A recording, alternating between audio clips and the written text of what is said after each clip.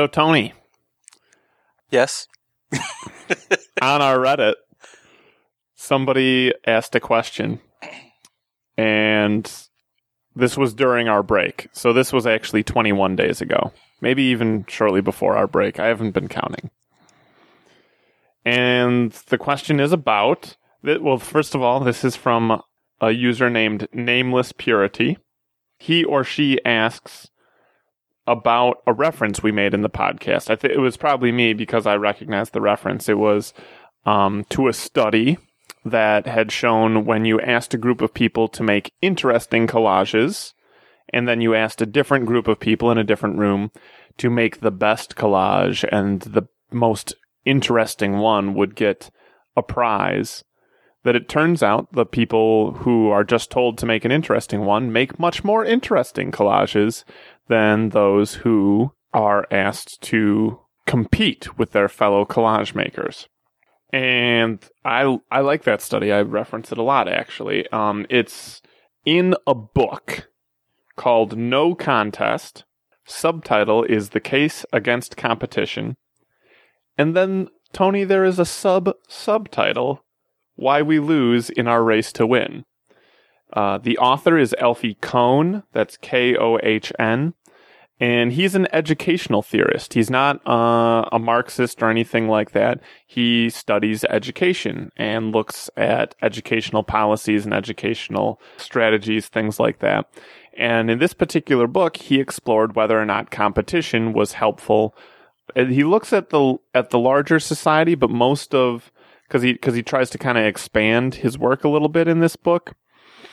But most of the research as to whether or not competition is helpful or hurtful is in classroom settings. So most of it applies directly to education, and then he expands outward from that a little bit. But in this book, there are tons of examples of studies and redone studies and even meta-analysis, which is the best kind of study. Do you know about meta-analysis? Yeah, I was just looking at some meta-analyses about minimum wage increases. So. So I took one class in college that was about studies and like logical thinking. I think the class was called logical thinking, but it was mostly how to tell a good study from a bad study. And one of the biggest takeaways in that class is the best study is a meta-analysis, because it compiles the results of many, many, many studies, all the studies on that topic that are available or that the researcher can find. Yeah. The problem with the meta-analysis is that you need a bunch of less good studies to exist in the first place. Yeah. When you do your meta-analysis, you need to understand the difference between a bad study and a good study so you can include those, which I guess was the helpful part of the rest of the class, because we did a lot of figuring that out. But the book has lots of examples of particular studies that are kind of interesting that I find useful, like the collage study. I tried this morning to find which chapter the collage study was in. I was just paging through the book. I couldn't find it. So I'll just recommend the book. It's quite a good book. If you don't find it right away, if you end up reading the whole book, then I don't feel bad, because it's a wonderful book. And that's all my follow-up on that. It was a large follow-up. I know. Also, that wasn't what I was going to say. What I was going to say is it took me nearly that entire time to figure the episode they're referring to. We talked about that, I believe, I called Red Education. And that was episode 7, season 3 of the podcast. Okay. By the way, speaking of seasons and episodes, I think this episode we should make the first episode of season 4. That's a good idea. We did take a small break. Mm-hmm. Yeah. So we took a break, not necessarily because we had been doing the podcast for almost a year since the reboot in the longer format. We took a break really just for life reasons. Yeah. I had a baby, another baby. Yeah. Or I guess the other one's not a baby anymore. I had another child. There we go. Yeah, that is the way adults say it. Twice a father. Yes. Now a 3.5-year-old and a just over 1 month old. Awesome. Yeah. I saw the photo on Facebook of your newest child with his red diaper. And laying next to Capital. Yeah. Yep. Yeah. And me, I just am very busy at work right now, which it sounds like not nearly as important compared to the birth of a human being. But it also just means I have less time. So, between those two factors, we needed to take a little time off. We're back now. And it's almost been a year since we rebooted, so I think it makes sense to call this the beginning of season 4. Yeah, at some point we might need to formalize or standardize when we have a season thing like that. Although it is kind of fun to just play it by ear and be like, season 5 today. Yeah. Season 4, episode 2 is season 5, episode 1. No. Actually, we do have this weird thing where there are two episodes 1 of season 3, because I started a third season, which then did not develop into anything more than 1 episode. And then we did the reboot, and we decided 1 episode a season does not make. I thought we just retroactively called that episode 0. Oh. I have a really pointless list of episodes we have, and I have it as episode 0 in my list. Okay. I'm okay with that. I like that. Now, which means 20 episodes exactly in season 3. Oh, because we went from 0 to 19? Yep. All right. 20 episodes in a season is good. Additionally, Tony, we have a second comment on this same thread that from a user named Psy1, who has commented on our Reddit before. By the way, if you want to leave a comment on our Reddit, we are at reddit.com/marxismtoday. Good segue. Thank you. Yeah, I snuck that in there. Psy1 writes about internet piracy, and he makes the observation that when media is pirated, we are actually putting the price closer to its actual exchange value or actual value in labor of theory or labor theory of value terms. And I pretty much agree with him. I mean, there's kind of two parts to media, right? There's the production of it, which does require a lot of labor, and the distribution of it, which now, with the internet and digital formats, is almost nothing. Here's something on that. And I don't know exactly where this is coming from. Maybe it's because I've still yet to read Volume 3 of Capital, which is my summer goal. But I've heard it said a few times that Andrew Kleiman, or I think I've heard Andrew Kleiman say it, and people referring to Andrew Kleiman talking about that there's no actual cost in the production of something original. It's the reproduction of a thing, which is where the actual creation of value lies. I'm not exactly sure where that comes from. That seems... Well, I would say it this way. Maybe, tell me if this sounds like what you're thinking of. I would say it this way, that the production of an original thing, like the Mona Lisa, or a software program, right? Like, once it's created, you don't recreate that thing, or if you do, it doesn't count as the same thing. Like in the case of the Mona Lisa, if I painted the Mona Lisa, that doesn't count. It's the one that's created by Leonardo that counts. Okay. Same thing with software in the sense that once I've programmed that program, it's just reproduced and the reproduction is easy at that point. Right. So these are kind of two extremes that fall into the same camp where either you cannot reproduce because the initial reproduction of it is considered special, or you can reproduce infinitely at essentially no cost. Those fall in the same camp where all of the labor is up front, right? Like where reproduction can't come into the equation. And from a labor theory of value point of view, some folks, I think this is Kleiman's point, some folks will say that is priceless or valueless. Okay. And and I like to use the word, like maybe it's bad to say the word priceless because you can put a price on it. Price is what's there in the market, but it can be valueless in the sense that you can't reproduce it, or you can reproduce it infinitely. Okay. And I don't think that's the same as saying it doesn't take labor to create, or that labor isn't valuable. And I don't know what argument Kleiman is making, but I assume that I'm going to have a favorable reading of him, assuming that I'm assuming he's correct at whatever he means. I just need to get around to reading his books. Yeah, I guess I haven't. See, I'm going to comment on this without reading the book, but yeah, I think it's and to me that's. I don't know if that's totally satisfactory as a way to look at it. Like when it comes to a software application, and I would be curious to know, see, this is not an area of Marxism that I've read a lot of Marxists takes on. I'd be curious to know what other Marxists out there think. My general idea, I don't know what to do with a work of art yet still, but when it comes to things like software, I want to say whatever it would in general take for someone to program that, right? Like a piece of software isn't necessarily unique like the Mona Lisa.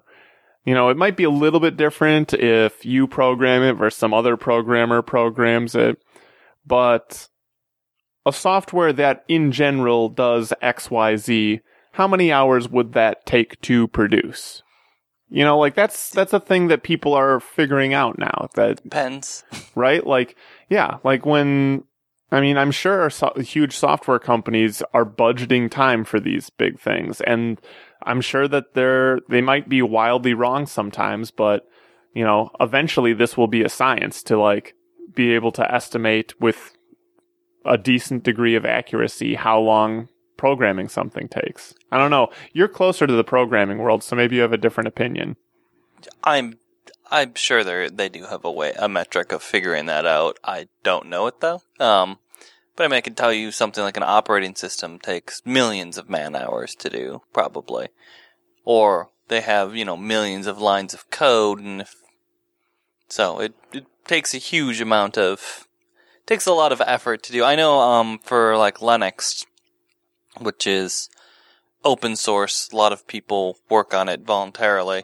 There's like, I think they keep track somewhere. You can go look and see how long people have worked on it. I believe it had crossed like the million or billion mark quite a while ago. So okay, yeah, it takes a long time, and especially when is it creating it or is it updating it? You know, it's things like that. But generally, I will say for like a simple program, like if you want me to make a little program that like you type your name in and it says hi Red, you know, that takes like a minute, so that's not helpful. Yeah. But yeah, I mean, I think what you're getting at is that it's like there are ballparks that you can make. Yeah, but also too, then we can get into the rabbit hole if it's work built upon work. Because if I'm writing a high level language, well, somebody wrote the compiler and the normally integrated development environment, and then somebody made that computer programming language off of the assembly language that was made on the processor. The processor was made. So yeah, but you know what? I think now that I'm thinking about it, even though a piece of software is unique, like say it's like a video game, right? Because there are lots of video games, but each video game is unique. I mean, that's not so different than like certain other commodities that are unique in a certain way, but are each different from each other. Like, a can of beer from a different brewery is different than each other, right? But at a certain level, it's just a can of beer, right? Okay. I might be too picky about my beer to depending agree with on that. who you are. But you can, whatever commodity you care about then, like, a bundle of asparagus I get in a what you grocery store, you know, from one farmer to another might be a little bit different, but On a certain level, it's just a bundle of asparagus. A bottle of asparagus? A bundle. Oh, they said a bottle of asparagus. A bottle of liquid asparagus. Mmm. That's a good way to get your vitamins.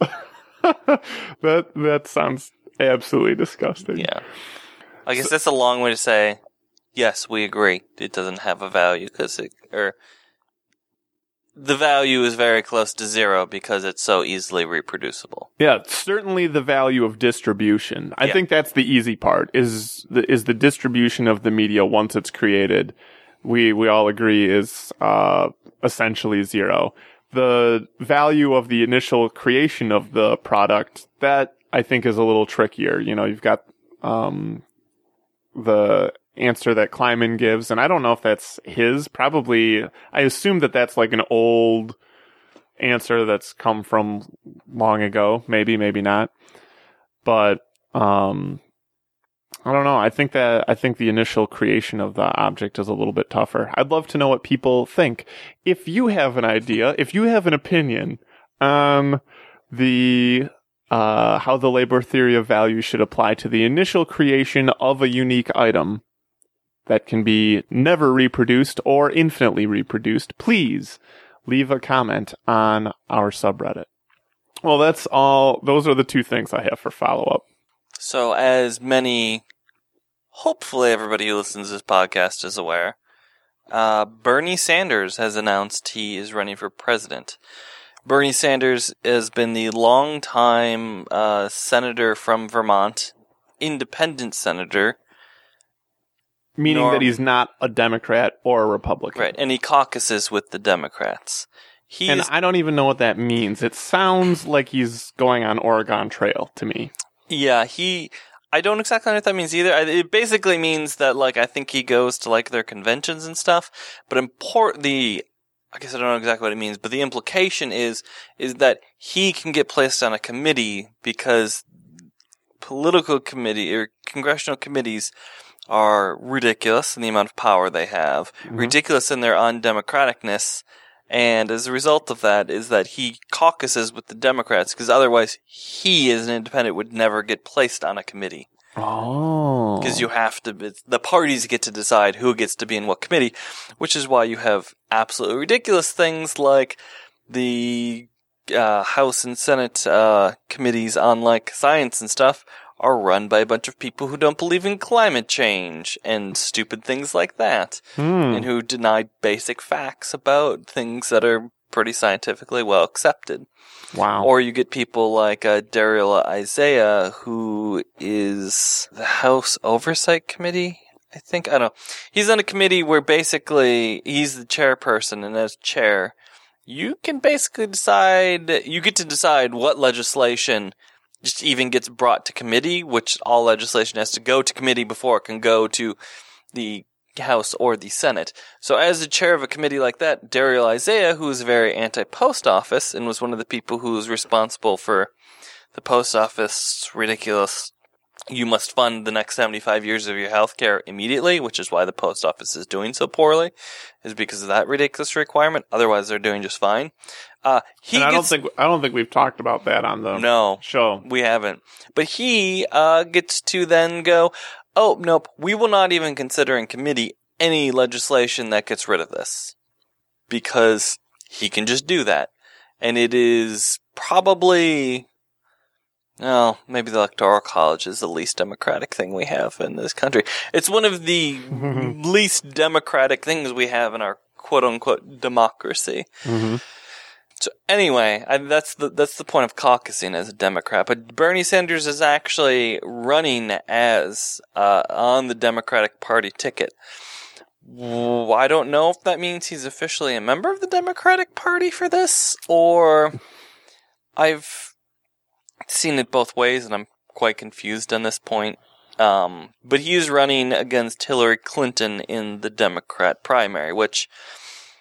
Are they the only two right now? As far as I know, they are. Because it's been the inevitable Hillary is going to be president. Mm-hmm. And I don't know, I have mixed feelings about Bernie running under the Democrats. I wanted him to run as a third-party candidate. But I can also see the strategic value in running as a Democrat, Mhm. especially some with him. I know there's a little worry there's a good bit of worry actually, by some people about his message being co-opted by the corporations who control the Democrats, which I don't think he would be corrupted or co-opted by it, but it hurts his messaging a bit, I think. That, it's hard to be an anti-corporate candidate when the party that you're running on the presidential ticket on is very heavily steep in the corporate stuff. But Yep, I see what you're saying. I think that's more of a surface argument against him. And it strategically makes sense because he can run as a democratic socialist, as he is still happily calling himself. Yeah, I was excited to see that he was not shying away from being a democratic socialist in recent interviews. Yeah, so that's good. But he can run as that and not have to worry about the normal third party worry a vote for, Nader or whoever is really a vote for the Republicans because it splits the Democrat ticket. Because again, our democracy is really quite undemocratic and really, really just stacked terribly against anybody. So I like it from that strategic standpoint. I also don't like that it has to be a strategic choice that gets made. Mm-hmm. But ultimately, I'm excited. Although I would even say that I don't know if I would necessarily call Sanders a democratic socialist. I think, to me, the key distinction, I would probably normally call him a social democrat versus a democratic socialist, is that he's not advocating for the overthrow of the capitalist system, but really reforms, which reforms could be a starting point to more things that lead to an overthrow. But he's not calling for the abolition of the capitalist system. I agree with you. Yeah, but I think in order to really be a socialist, whether you're revolutionary or democratic or whatever kind of socialist you want to call yourself, to really be a socialist, you need to support an economic system that is distinct and different from capitalism. And we've talked a little bit about what we think that might look like in previous episodes. We won't get into that now, but that's not what Bernie does.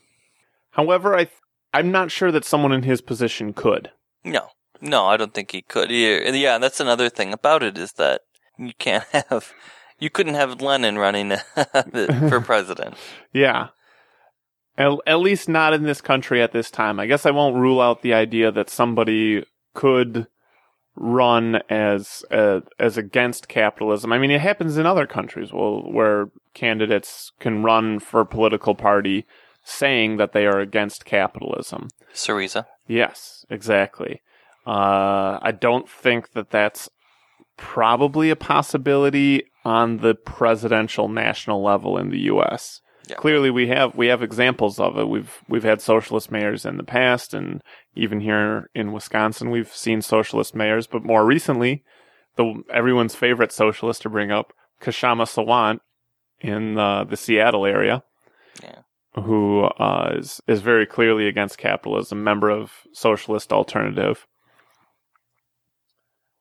But I think that Bernie is about as close as conceivably possible to run and still have at least some degree of national attention. Obviously, like the Socialist Party, and there's a couple of socialist parties that sometimes get candidates on the ballot in certain states. And they will have, very strong socialist views often. I think Bernie is the closest we can hope to have as a socialist. I mean, he calls himself a socialist. I support the things that he stands for in general. I mean, maybe not every little thing, but as far, if I had to line up the politicians in the House and the Senate and say which ones I like the best, he would be very close to the top. And so I'm really very excited about his declaring his run because it means I now know who I'm going to vote for in the primaries. Yeah. Because I don't think I'll vote for Clinton. I have no idea who's going to run against her before this. Now I know I have at least the Bernie choice. Probably I'll be surprised if a Democrat that I like better than Bernie runs in the primary. I can't imagine voting in the Republican primary. And most third parties don't have a very big primary. You're not going to vote for our governor? I would like to get him out of the state, so that would be one way. Yeah, but then we have Clyfish to deal with. And she's worse than he is in some ways. Yep. If not every way. And speaking of which, exciting news for Wisconsin, not to get all Wisconsin on the podcast, but we will right now, is Russ Feingold is going to run against Ron Johnson. Did you see that? I did see that, yeah, to reclaim his seat that he inexplicably lost to the empirically most useless senator. I don't know if you've seen that. Ron Johnson, like they do studies of like who's the least effective and who does the least. Ron Johnson has consistently, since he's been in there, has been number one. That doesn't surprise me. I have not seen that, but he had literally no substance. He had a funny commercial where like his family made fun of him, and then all his other commercials were the only thing that he had against Russ Feingold was that while Russ Feingold was in the Senate, the national debt increased by this much. Well, there were lots of people in the Senate and the House and the presidency during that entire time, including George Bush in the presidency. If that's the only thing you have against a candidate is like the same thing that you could say for literally every politician, then you have nothing to run on. And so with basically no message at all, he won, which was, I was He was riding the Tea Party train. Yeah. Yeah. Yeah, it was the right timing for sure. He was very good at timing. No, but I'm excited to see Russ run against him because Russ is again he doesn't maybe it doesn't fit into this podcast because he doesn't use the word socialism at all. No, he's not a socialist. He is a politician that if I'm forced to pick ones that I like, he is at the top of the list. Yeah, he's a very strong progressive candidate. Yep.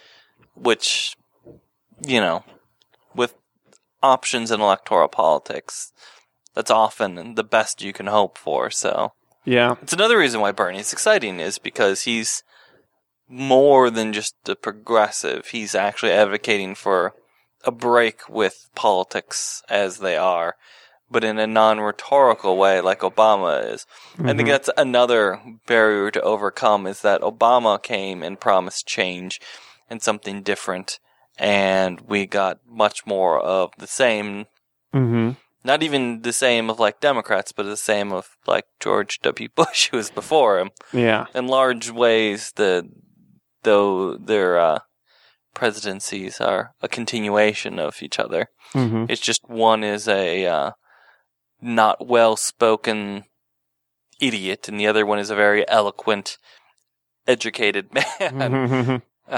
It's a kinder, gentler, more intelligent face to it. So I don't know. I can see there being that, and there are I don't know if you've seen just an absolutely large amount of very negative reaction to Bernie running from the left, from the far left. There's a lot of it. A lot of saying that he's a distraction from things that really matter, like politics on the ground and whatnot. And yeah, I think we should talk about that because I know there are. I mean, you and I happen to be in this camp of socialists that are excited to see Bernie run and are glad for it and think it's a good thing. However, that is not the view of every socialist out there. And maybe we should talk about that to represent that view a little bit, even though we're not part of it. Yeah. I mean, I don't know where to begin with that. I guess maybe with what I had said, the people who find it just a distraction from Black Lives Matter, I've even seen Occupy Wall Street, even though I don't know how that's a thing people are worried about anymore, because Occupy Wall Street basically been gone for... We could do a whole episode on Occupy Wall Street. I have some issues with Occupy Wall Street, or we've talked about it, a bit about it before. Yep. At the very least, they're not in national headlines. It's you have to look them up if you want to see what they're doing these days. Like it's not something that's making newspapers or right. And it was a NPR. conscious choice on their part because they didn't. Occupy chose to not take a position or have a platform, and mm-hmm. that's sort of what you get then is you just... Anyway, not to crap on Occupy Wall Street. They've done some good things. But the argument is that, he takes away from that sort of stuff. And I guess in the sense that maybe some of those people, instead of being on the street protesting about... I guess the big one I can think of now is the Black Lives Matter. Mm-hmm. That they might be out, I don't know, going door to door, trying to get people to vote for Bernie, but I guess I don't understand the argument, why those are, antithetical to each other. Yeah. Because in a large way they can go hand in hand with each other. Because, not only can they go hand in hand, but you can actually mobilize more of the progressive and liberal base, I think, with Bernie than just the far left. Or there's a potential to. Well, and I think another thing is, you can have the endless discussions about what's the most important thing that we can do, right? Because this argument about what's just a distraction, it's basically saying some things, like you could line up the importance of every single thing, and if you take that logic to the full end, then we should all just decide what the most important thing is, and then just only do that thing. Which, whatever, from a socialist perspective means that we'd all give up everything that we're working on and just start the revolution. Yeah. Right? Yeah, like that's going to happen. I guess the idea that there are things that are more important than others, it's still a good idea to have. It's a personal decision that you need to make, right? Whether or not you care more about this thing or this other thing, or what you personally think is the most important thing to do right now. And if you think that Black Lives Matter is more important, then by all means, that's what you should work on. Like, don't work on Bernie's campaign or whatever, or anything like that. And if you are really excited about Bernie, but you weren't excited about Black Lives Matter, then maybe that's your thing. So much of this kind of work is essentially volunteer work. When it comes to making the world a better place and seeing the improvements that we want to see in the world, a lot of it is all about motivating people to take their free time and donate it to this cause. And the most important thing when you're working with donated time is actually getting the time. And to me, the most important thing in actually getting the time is having something that people are willing to donate their time to. If people enjoy it and they think it's meaningful, then that's the most important thing. That's what's going to allow you to keep building that movement. Yeah. And I think, too, there's another problem this brings up on the left. That just seems to be a systemic problem that I don't really understand why is always a problem. Is that everybody is very issue-based, even though there are lots of socialists out there doing a lot of this different stuff.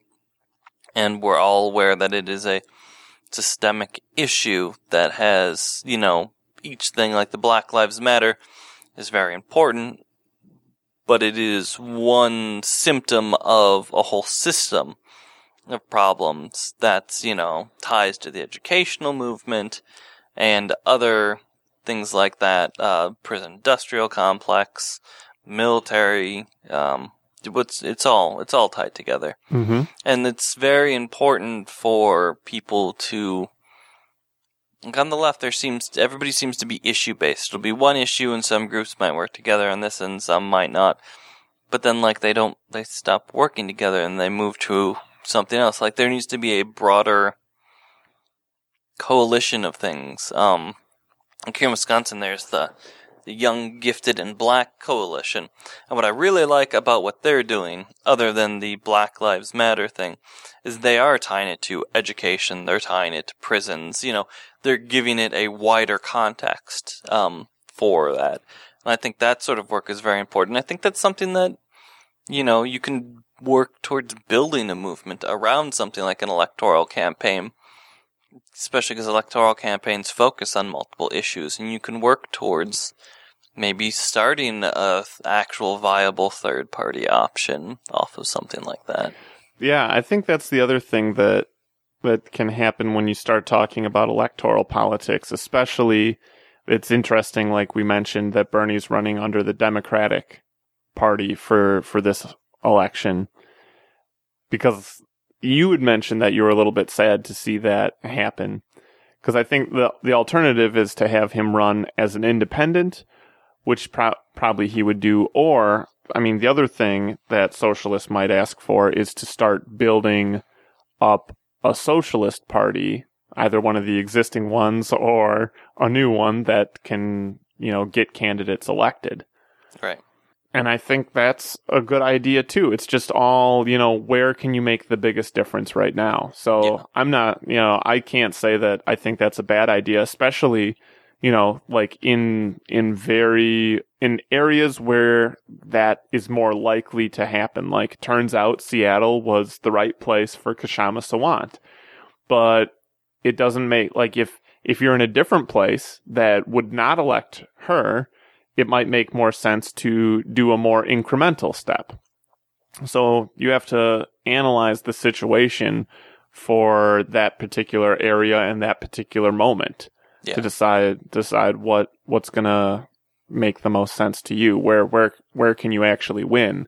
Because that's the other thing is, I mean, I guess sometimes when you lose a campaign, you can still win because you brought up issues, or you changed the debate, or you made connections with all the groups that worked on it with you.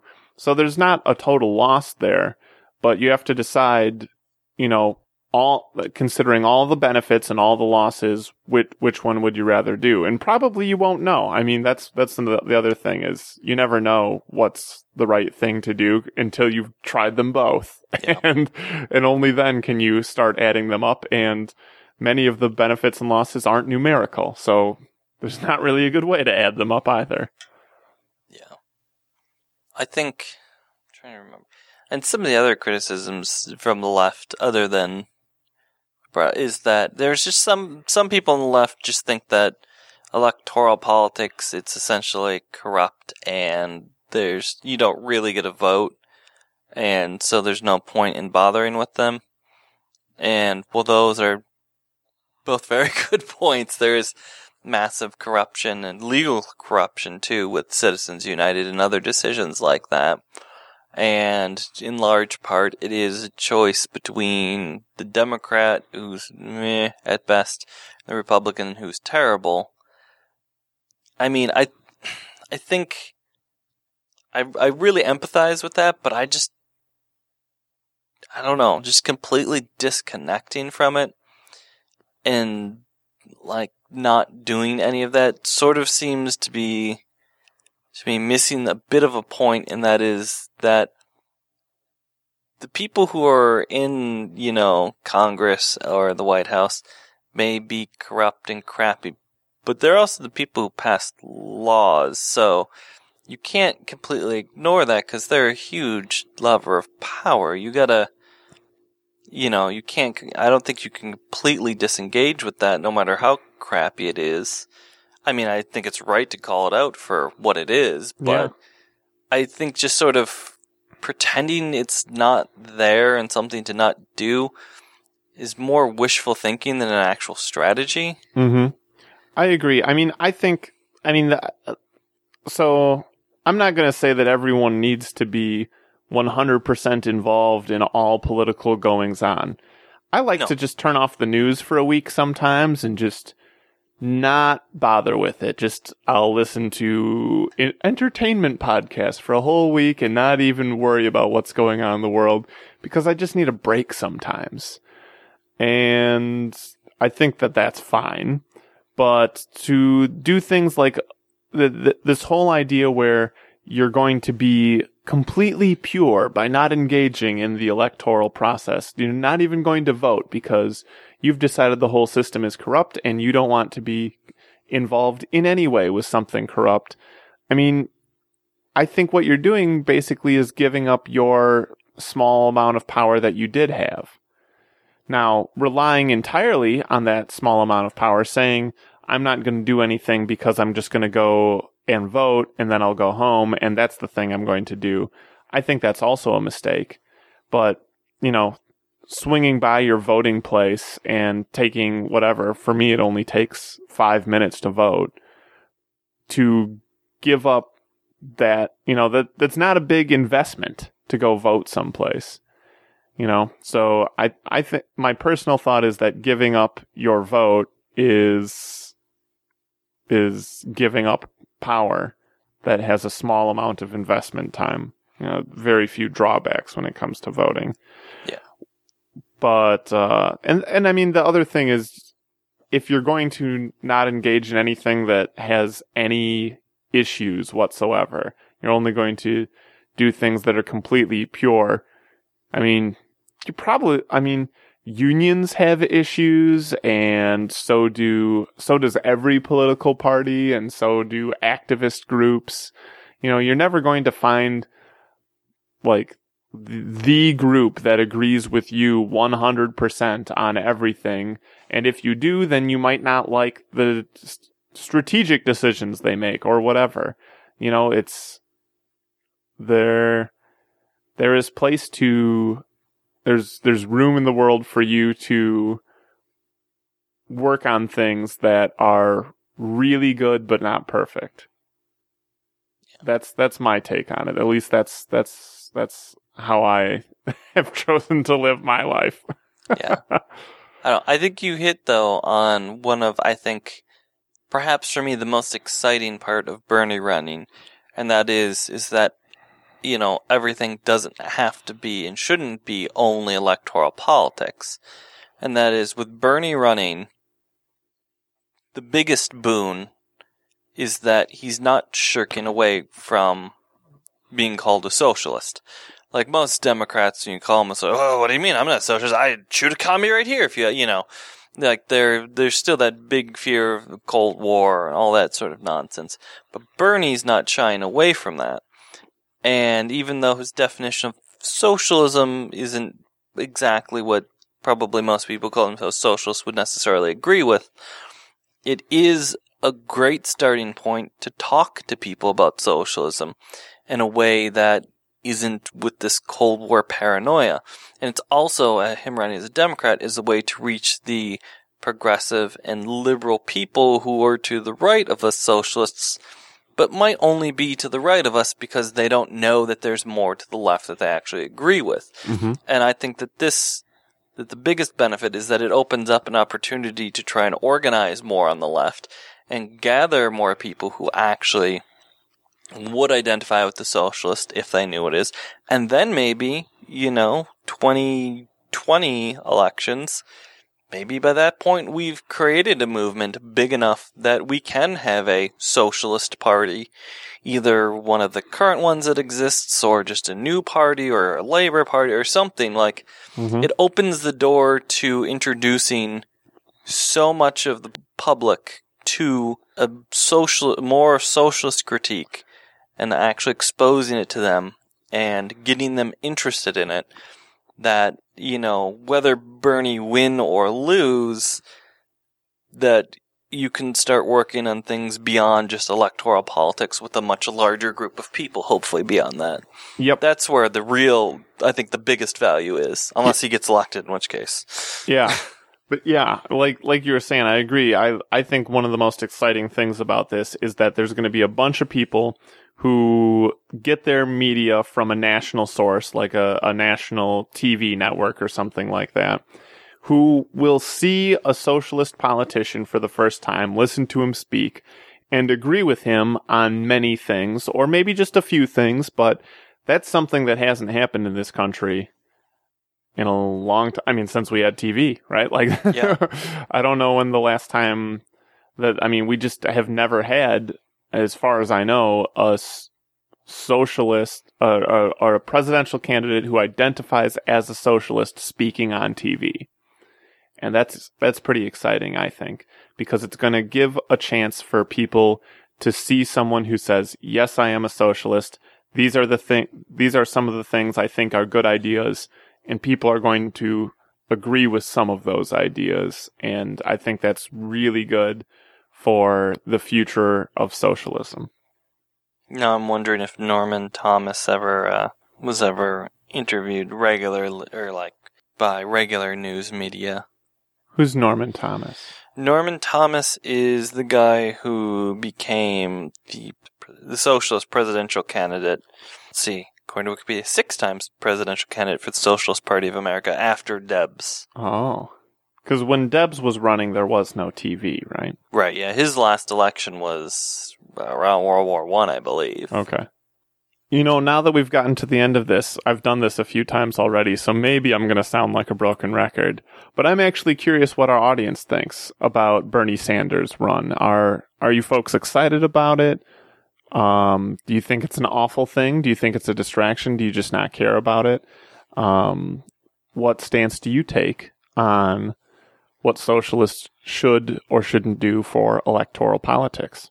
Yeah, and I'll put up a couple. I've read a few really good articles saying why Bernie's run is important and saying some more arguments for him running with going up against the against ones. I'll put up a few of those because I think they're really good and probably much more eloquently written than I can speak. Okay. Great. I look forward to it.